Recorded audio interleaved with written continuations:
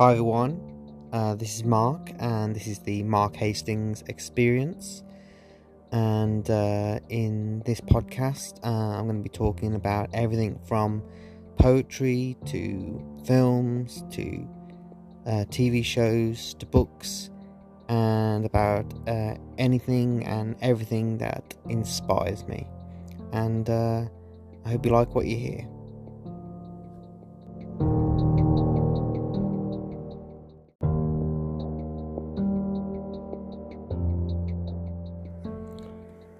If you like what you heard in this episode of the Mark Hastings Experience, and if you want to check out some more of my poetry, then you can head over to markthepoet.me, which is my website, and you'll find lots of the poems that I've written over the years.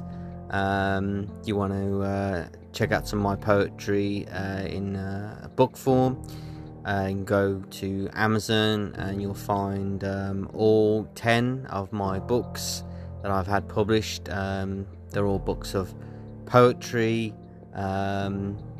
books of stories, books of memories and experiences, and there'll be more to come. And if you would love to contribute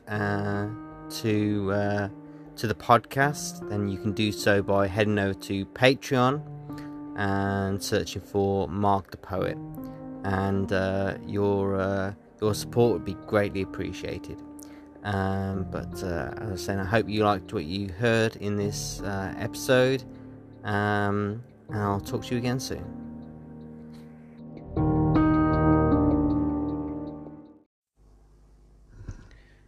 Hi everyone, this is Mark, and welcome to another episode of the Mark Hastings Experience. Today it's Sunday, the 2nd of May 2021.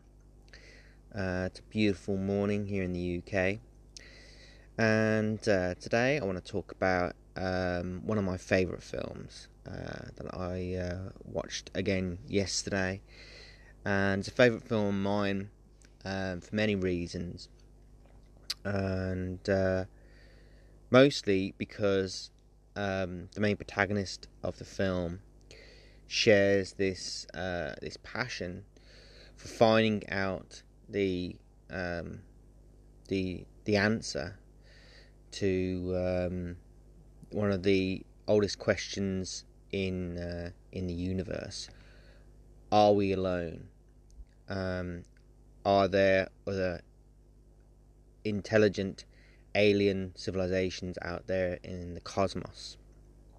And this is a question that many people have been asking, as I say, for the entirety of the history of humanity. But most notably, one person in particular, an astronomer, American astronomer, planetary scientist, cosmologist, astrophysicist, astrobiologist, author, and science communicator by the name of Carl Sagan. He's best known for being a vehement believer and someone who has believed and has put all of his efforts into attempting to answer that question by looking for physical messages transmitted from potential alien civilizations, and he was instrumental in also trying to educate people with his very popular TV show Cosmos, and an accompanying book of that. And he's well regarded. Carl Sagan's well regarded as being one of the founders of and one of the pioneers in the journey and in the pursuit of finding out whether we are alone in the universe. And to that end, in 1985, Carl Sagan wrote a science fiction novel by the name of Contact, which has themes in it, including humanity and the potential contact by a technologically advanced extraterrestrial civilization. And excuse me. And the book is heralded by a great many people as revolutionary, just as Carl Sagan was. And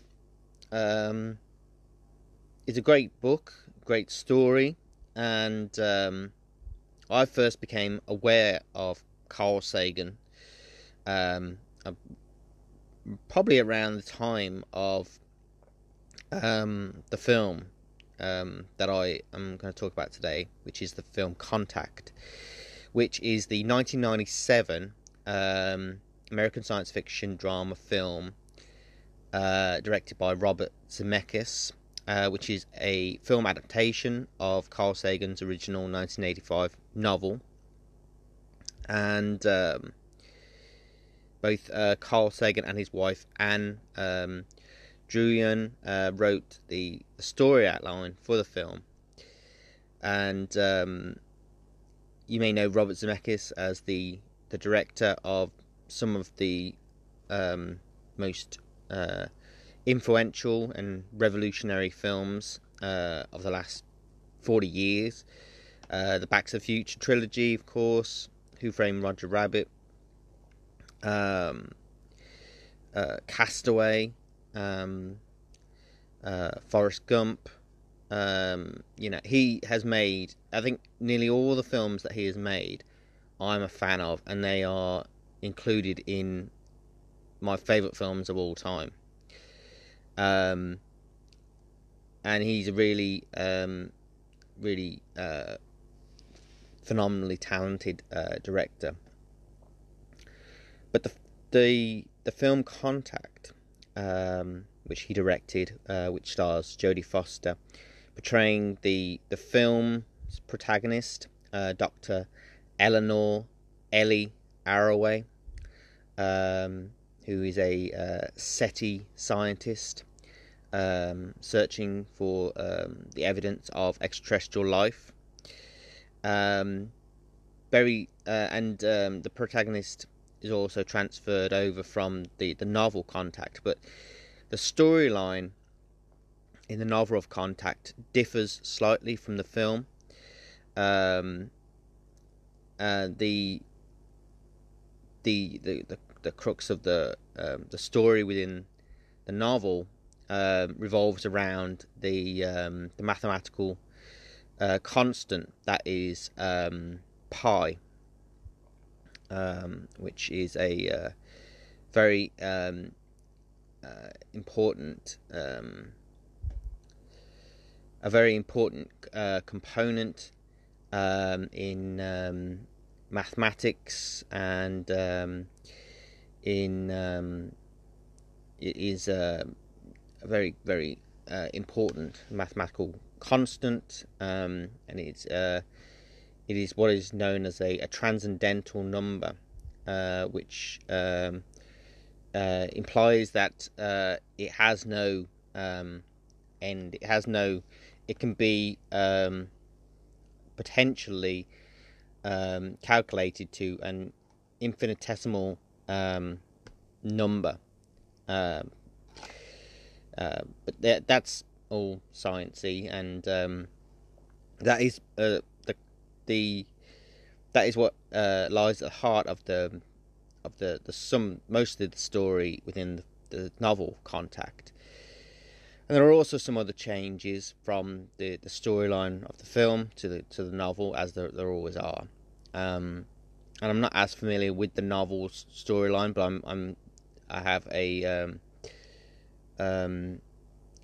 a familiarity with it, but not as much of a familiarity as I do with the film, because I've seen the film so many times, and to me it's a very important film. It's a very emotional film, very touching film. It's a very revolutionary film, and I absolutely love it. As I said, the film stars Jodie Foster. It also stars Matthew McConaughey, James Woods, Tom Skerritt, William Fichtner, John Hurt, Angela Bassett, Rob Lowe, Jake Busey, and David Morse. And what I love about the film is that the story that it tells on a personal level, but also on a more transcendental level, if that's the best way to describe it, and the way that it poses the question and it gives an answer that can be interpreted in many different ways. And of course the question is, are we alone in the universe? And this is a question that guides the main protagonist of the film, Dr. Eleanor Arroway, who's working at when we first meet her, she's working at the Arecibo Observatory in Puerto Rico for the SETI program. And if you're not familiar with it, the SETI program, it stands for Search for Extraterrestrial Intelligence, and it is a way of monitoring electromagnetic radiation and looking for potential transmissions from civilizations on other planets. And I used to have a SETI screensaver on one of my old computers, and whenever I wasn't using my computer, this SETI program would come to life, and it would start the analysis of these signals that were downloaded and then sent back, and it was a way for people to become a part of the program and to help in the analysis of these signals by using the computer power of personal computers. But yeah, so I've been a proponent and a person asking the question, are we alone in the universe, pretty much all my life, because I've always been a fan of science fiction. I've always believed that there are alien civilizations out there. I grew up watching Star Trek, Star Wars, but Star Trek had the most prominent effect on me, and seeing all the alien civilizations in the many series that have been made over the years really sparked my imagination, and when I started to learn more, and when I started to watch more films that had potential alien contact in them, then I was hooked, and my belief that there are other alien civilizations became even more profound and powerful. And many people around the world also share the same passion, and they've gone to great efforts to do as the character of Ellie Arroway in the film does, and they do so by amateur radio, just searching radio signals throughout the galaxy, the universe, hoping to find an electromagnetic signal that could only be produced by an alien life form. But Dr. Arroway finds herself coming up against several roadblocks in her mission to find out if there is evidence of alien life. Most notably with the character of David Drumlin. He's played by Tom Skerritt, who's the president's science advisor, who is also Dr. Ellie Arroway's boss, and he pulls the funding for SETI, Search for Extraterrestrial Intelligence, because he believes that the Endeavour is a cul-de-sac, basically, that it's not going to ever really produce anything that is going to be taken seriously, and the possibility of making contact with an alien civilization is so small, and the distances between planets and civilizations would have to be so great that there is no reason to continue to fund a project that is not going to really give any revolutionary results. But of course, Ellie, this doesn't stop Ellie. She goes to many different people who she believes may be able to fund SETI, and she goes to the very secretive billionaire industrialist S.R. Haddon, who's played by the late great John Hurt, who is the CEO of Haddon Industries, and he decides to give her the funding that she needs to continue the project at the Very Large Array in New Mexico. And 4 years later, David Drumlin again trying to close down the SETI program, and coming up against Ellie, because he wants to be in the spotlight.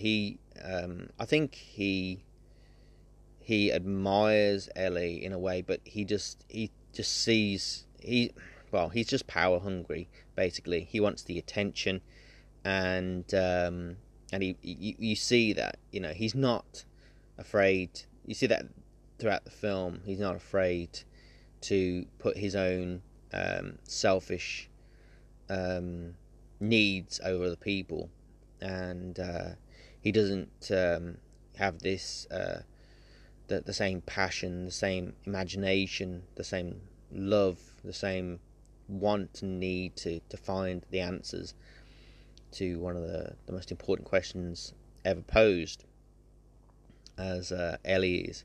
So he's constantly trying to shut her down, and this causes a lot of frustration between Ellie and Dr. Drumlin, David Drumlin. But Ellie has this passion because she was introduced to looking at the stars and identifying the planets from a very young age. When she was introduced to the universe, especially by her father, Theodore Arroway, who's played by David Morse in the film.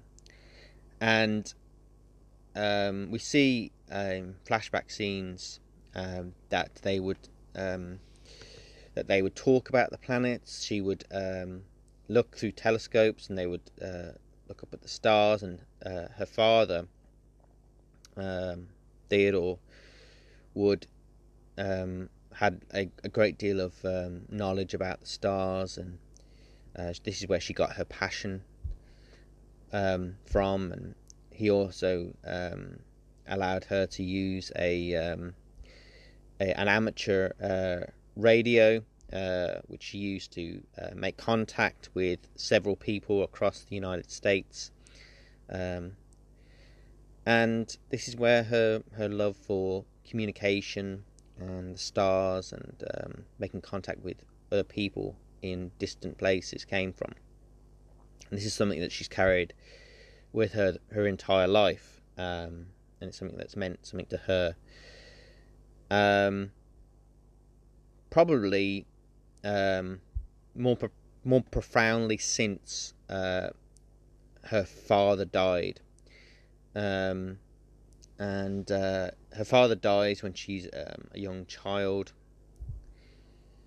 I think around the age of 10 years old, I think.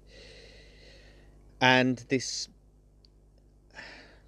had a profound effect on Ellie, but it didn't stop her from wanting to become more educated and further her knowledge of science and astrophysics and cosmology, and wanting to come up with an answer to the question, are we alone in the universe?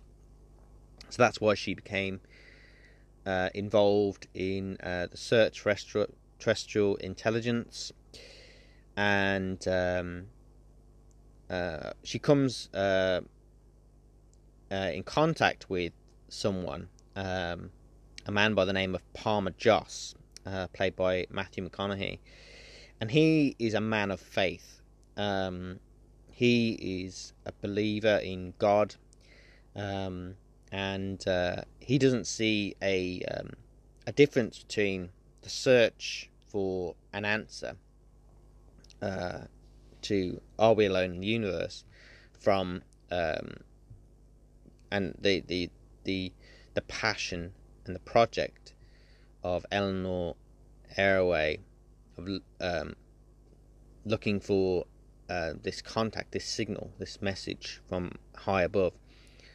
He doesn't see a difference between that and the constant search of people looking for and waiting for a voice from God, or a message from God, which is something that he had at one time, and it completely changed the way he saw the world. And he just knew, as soon as he had this spiritual experience, that it was God, and he was convinced by this. And he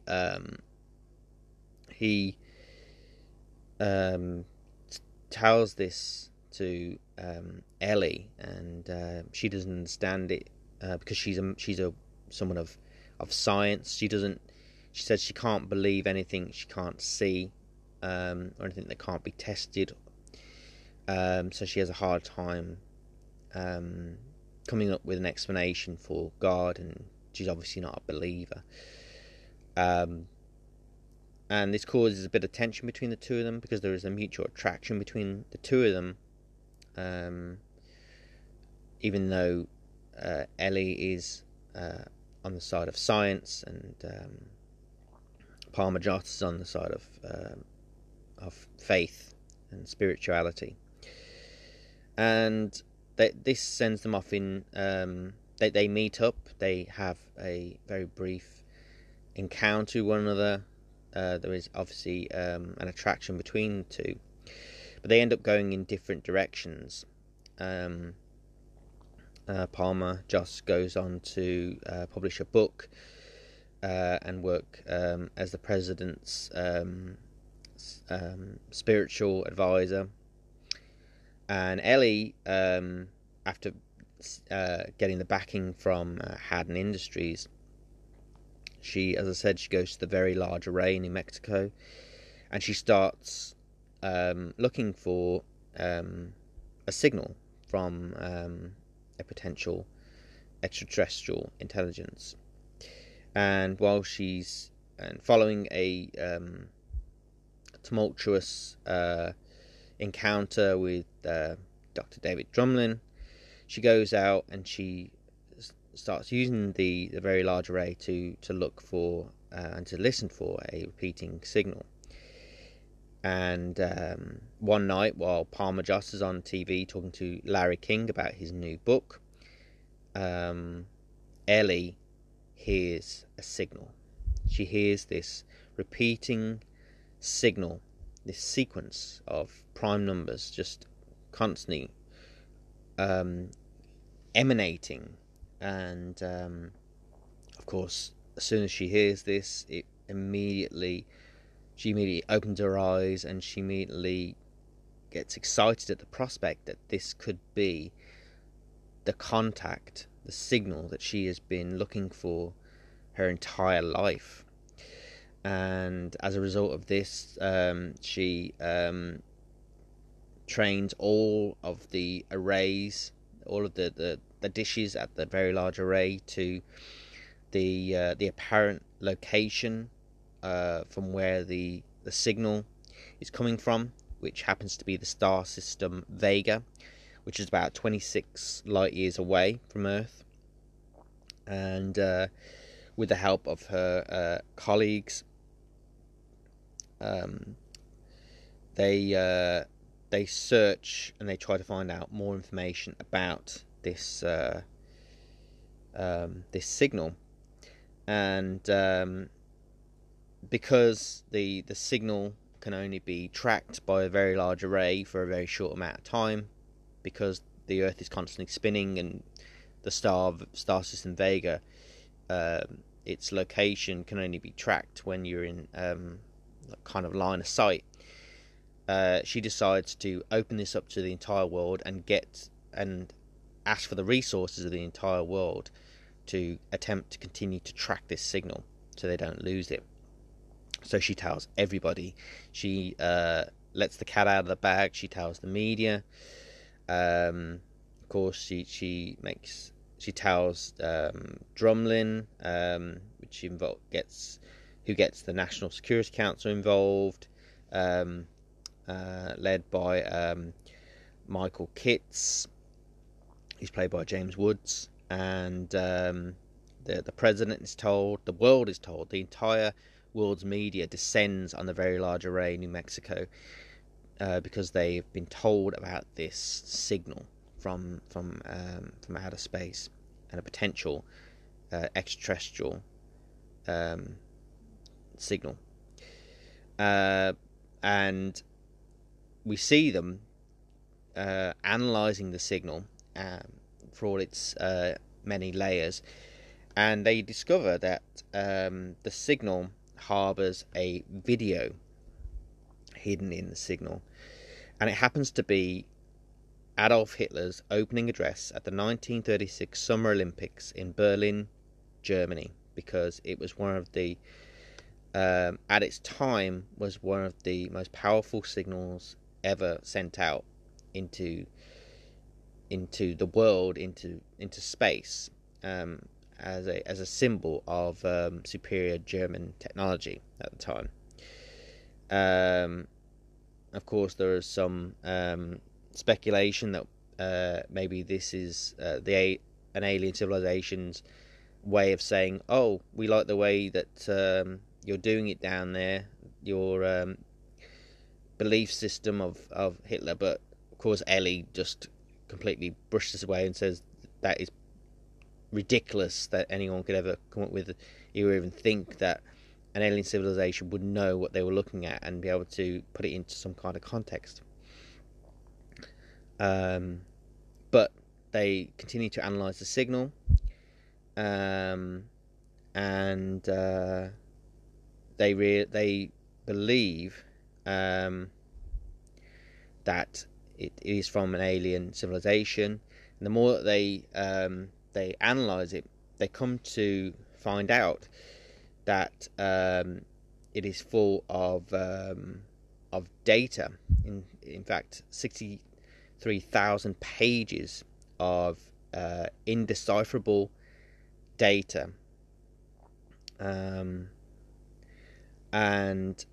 it is indecipherable until the reclusive S.R. Haddon, the CEO of Haddon Industries, as played by the late great John Hurt, approaches Ellie secretly to provide her with the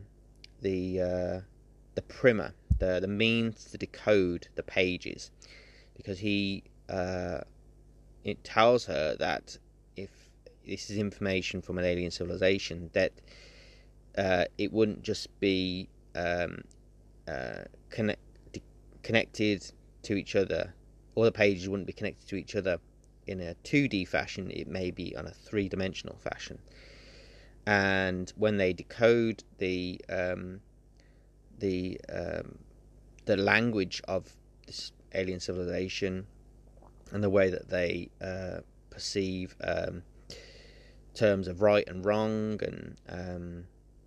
and they they discover that the pages are in fact schematics for a very complex machine that Ellie concludes is either some kind of advanced communication device, some kind of teaching machine, or potentially some kind of transport for a single occupant to travel to the star system of Vega. And because this is world changing, and the potential for making contact with an alien civilization is so fervent, and it would change the way that people see the world, and it does. The world reacts to it in many different ways. Some very right wing and parties, and some people see this this contact with an alien civilization as something that is a good thing, and some see it as a negative thing because it goes against their belief system. But the nations of the world all decide to come together to fund the construction of this machine at the Kennedy Space Center in Cape Canaveral in Florida. And an international panel is assembled to choose a candidate to travel in the machine. And of course, Ellie, who's the original discoverer of the signal and a fervent believer in extraterrestrial intelligence, wants to be the pilot. And even though she's the front runner to go, her friend and someone who she shares a personal connection with, Palmer Joss, who is a Christian philosopher. He explains to her that she's the front runner, but David Drumlin also wants to be a part of it. He wants to be the one to go. So they're going to have to go through the process to determine who is the right candidate. But Palmer just kind of scuppers Ellie's candidacy when she goes in front of the review panel, and she's asked directly by Palmer Joss if she believes in God. And of course, he knows that she doesn't believe in God. She believes in science. And because of this exposure, which is absolutely devastating to her, because she knows that he's doing it on purpose, and he loves her. He doesn't want her to go because he has this affection for her. So he's done this. He's done this so that she isn't the one to go, and it's devastating to her, and she knows why he's doing this, but it hurts. So David Drumlin is eventually selected because he's decided to be more representative of humanity, because he purports to believe in God and to be religious. But because of what Palmer just did, it really does strain his relationship with Ellie, and she doesn't, she can't understand why he did it. But in any case, she becomes a part of the project to launch Drumlin to Vega, and she becomes a vital part of the project. And she even gets to talk to David Drumlin before he goes on to the machine, where the machine is being constructed and being tested on the day. And he admits that he did take advantage of her moment in front of the review panel, and he said that, basically explains that the world is not a fair place, and that's just how it is. But unfortunately for him, during the first machine test, a religious terrorist group destroys the machine in a suicide bombing, and this kills David Drumlin and several others, and also severely it basically destroys the machine that they've been constructed. And this puts the project in doubt, because billions of dollars, hundreds of billions of dollars, were spent on constructing the machine. So it's now, and it becomes unknown whether it will ever be reconstructed and be able to work again. And this is when the now cancer-stricken S.R. Haddon, who is now living aboard the Mir space station, orbiting Earth, which is no longer in orbit, of course, but it was at the time that the film was made. And he makes contact with Ellie at her home, while still aboard the Mir space station, and he reveals to Ellie that his company had secretly made a second machine in Japan, and that Ellie will be the one to go if she wants to go. And of course, she wants to go. So she accepts. She travels to Japan, where the second machine has been constructed. She is outfitted with several recording devices, so that she can record whatever happens after she gets into the pod of the machine, and it is dropped through the concentric rings of the machine, so that she can record what happens. And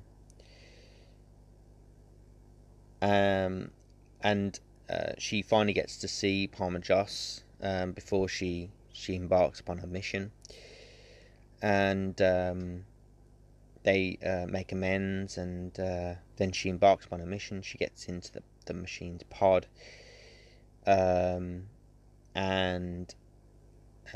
eventually the pod is dropped with Ellie as the pilot, with the passenger, and she experiences travelling through a series of wormholes, which are connected portals through space and time, which are only speculative at the moment, but they were predicted by, they're also called an Einstein-Rosen bridge, and so Ellie travels through these wormholes to seemingly different parts of the galaxy, and she comes to somewhere that looks like a radio array like structure in the star system of Vega, which show, and she gets images of an advanced civilization on another planet, and then eventually she finds herself floating, and she sees all these beautiful sights, and there's such a beautiful moment when she's floating in the pod, and this is something that really hit me when I first saw it, and I didn't really understand how profound it was until many years after. But she's floating in this pod, and she's looking out, and she's seeing this beautiful sight of this galactic scene, beautiful galactic scene, and she says poetry. She looks out and she just says the word poetry, and she says, it's so beautiful, they should have sent a poet to describe what there is to be seen. And being a poet, I love this I love that she says that in the film. But being a poet, even being a poet, I'm not sure how I would describe what anyone would see, but I would definitely give it a very good go, and I would definitely volunteer to go on such a mission as Ellie does anytime. But yeah, eventually Ellie finds herself on a beach, very similar to a childhood picture that she drew of Pensacola, Florida, that she showed to her father in a flashback scene. And she sees this spectral, distorted kind of figure approaching her, who appears to be her deceased father. And Ellie recognises him immediately as her father, and he speaks as if he were her father.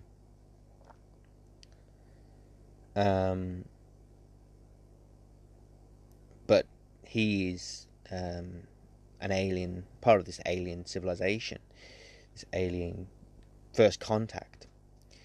And she tries to ask him questions about where they are, who he is, how they got to where they are, and why it looks like she's stepped into a painting, but it looks like it's like an alien, looks like a real life alien place, but it looks very similar to the painting that she painted when she was a child. And the alien tells her that this is how it's been done for billions of years, and that the familiar landscape is a way to make first contact more easier for her, and that this encounter is humanity's first step into joining a wider spacefaring species. And soon after, Arroway, Ellie, wakes up. She ends up being propelled through this kind of wormhole. She wakes up. She finds herself back in the pod, on the floor, being contacted by Mission Control of the machine in Japan. And she learns that from the outside looking in, it appeared that her pod merely dropped through the machine's rings and then landed on the safety net, and it didn't go anywhere. And she can't understand this, and after she gets out of the pod and she's being debriefed, she talks about her experiences. She tells people what she saw, where she went, but they continue to say that there is no evidence of this, that the pod travelled from the top of the machine to the net at the bottom, and it didn't go anywhere. However, Ellie insists that she was gone for approximately 18 hours, but she's told that all the recording devices only show noise and static. And Ellie goes before a congressional committee, which has been formed to go over the evidence of what happened. And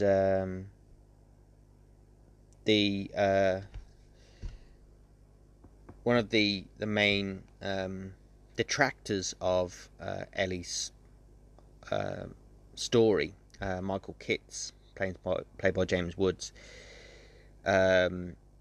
tears through her story of events and speculates that the signal, as well as the machine that was constructed, both machines were a hoax that were designed by the now deceased S.R. Haddon as a final joke to the world, and that it was all made up by him, just to get the rights to the technology that was being developed for the project.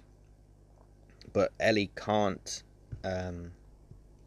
she can't accept this, because she experienced things, she saw things, she had these unbelievable encounters, she has these memories, 18 hours worth of memories, and she says that everything within her tells her that it was real, that it wasn't just a hallucination. And she's asked by one of the committee members that should they take her testimony on faith, and she basically just says that this is what happened. She can't. There's no other way for her to explain what happened to her, but she had an encounter very similar to how Palmer Joss explains his encounter with God when he believed that God existed and he had this religious experience. In a way, Ellie had an experience, but it was a transcendental experience, very similar to a religious experience. And she leaves the congressional committee meeting, and when she leaves, the entirety of the building, the Senate building, is surrounded by people who have come to see Ellie, because they obviously believe her. They believe that she had this experience, and Palmer just asked by one of the reporters about what happened with Ellie and if he believes her, and he confirms that he does, because he loves her, and he understands why people would not believe Ellie, because Ellie didn't believe him. And now that she's had this experience, maybe she understands Palmer Joss more, and she understands the power of the visions that he's had, and several people have had, of course. And then not long after, in a private online conversation, Michael Kitts, played by James Woods, and White House official Rachel Constantine, who's played by Angela Bassett, talk about Ellie, and they talk about the confidential information that has been revealed by the investigation. And it's revealed that although Ellie's recording device only recorded static, it recorded exactly 18 hours of it. And this is something that Angela Bassett's character, Rachel Constantine, asked to Michael Kitts, and that this is what interests her, that it was exactly 18 hours.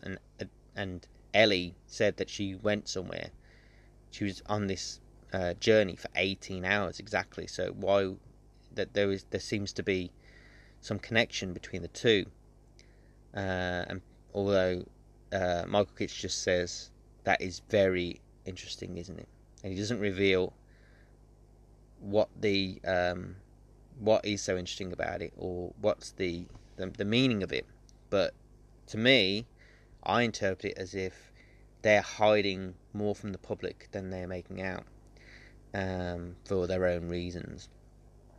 Then right at the end of the film, we see Ellie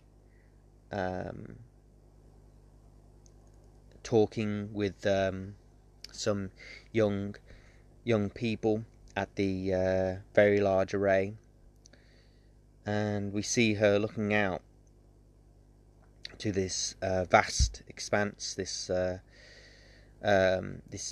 huge canyon, obviously reflecting upon her experience that she had. And the question she's posed by one of the children is that is there really any other alien civilizations out there? and she repeats back to them what her father said to her when she was a child, and she asked the same question. And as he said to her, she says to this young boy, well, if it is just us, seems like an awful waste of space. And I would have to agree with those sentiments, because to me, anybody who categorically rules out the possibility of there being alien civilizations on other planets in the solar system, in other solar systems, in the galaxy, in the universe, and there are 100 million stars in our galaxy alone.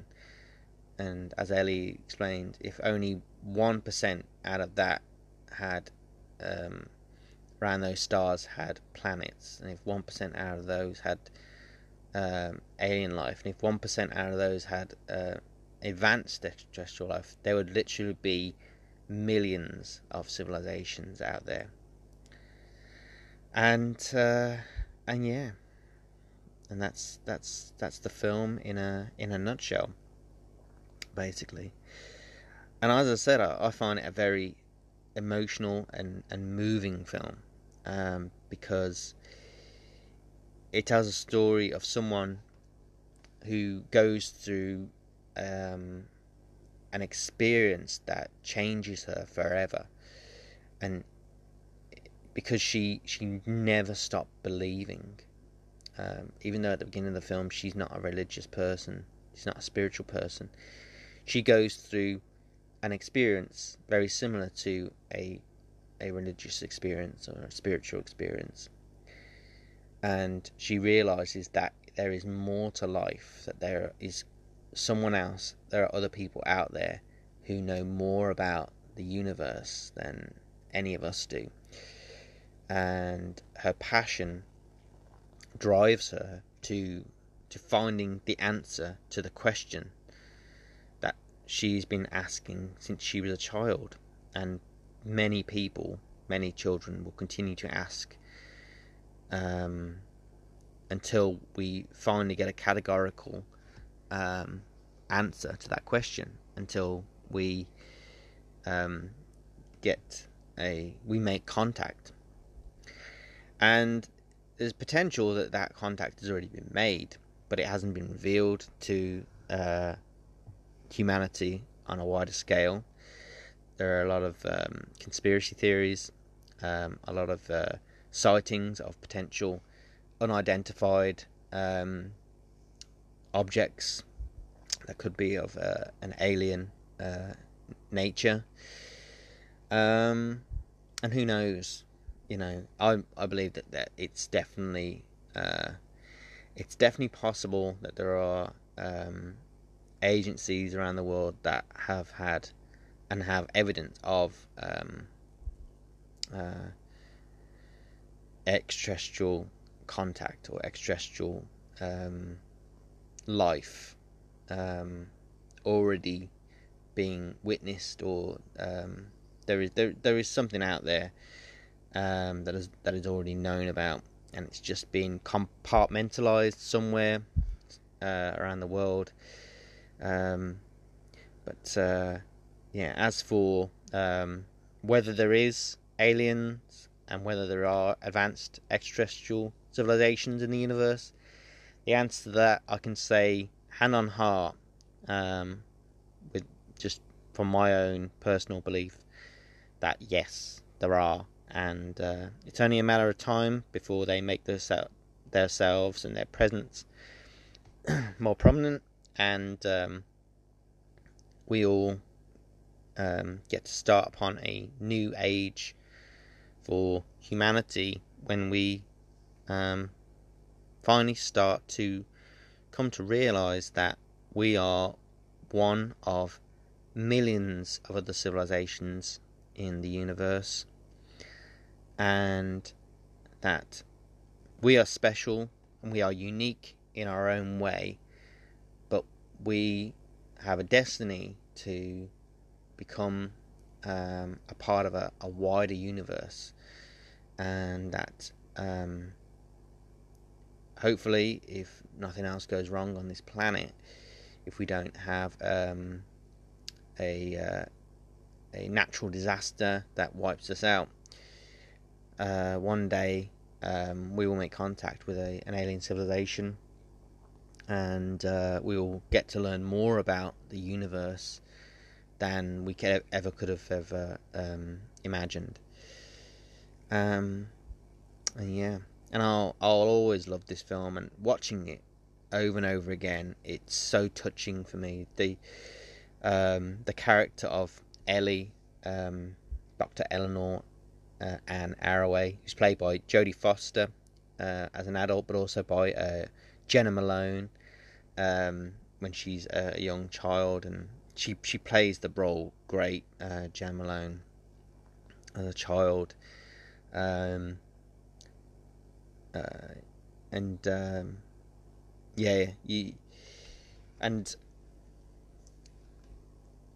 Matthew McConaughey's great as well. Palmer Joss, David Morse, who's only in the film for a very short amount of time, but he has a very significant and impactful role as Theodore Arroway, Ellie's father.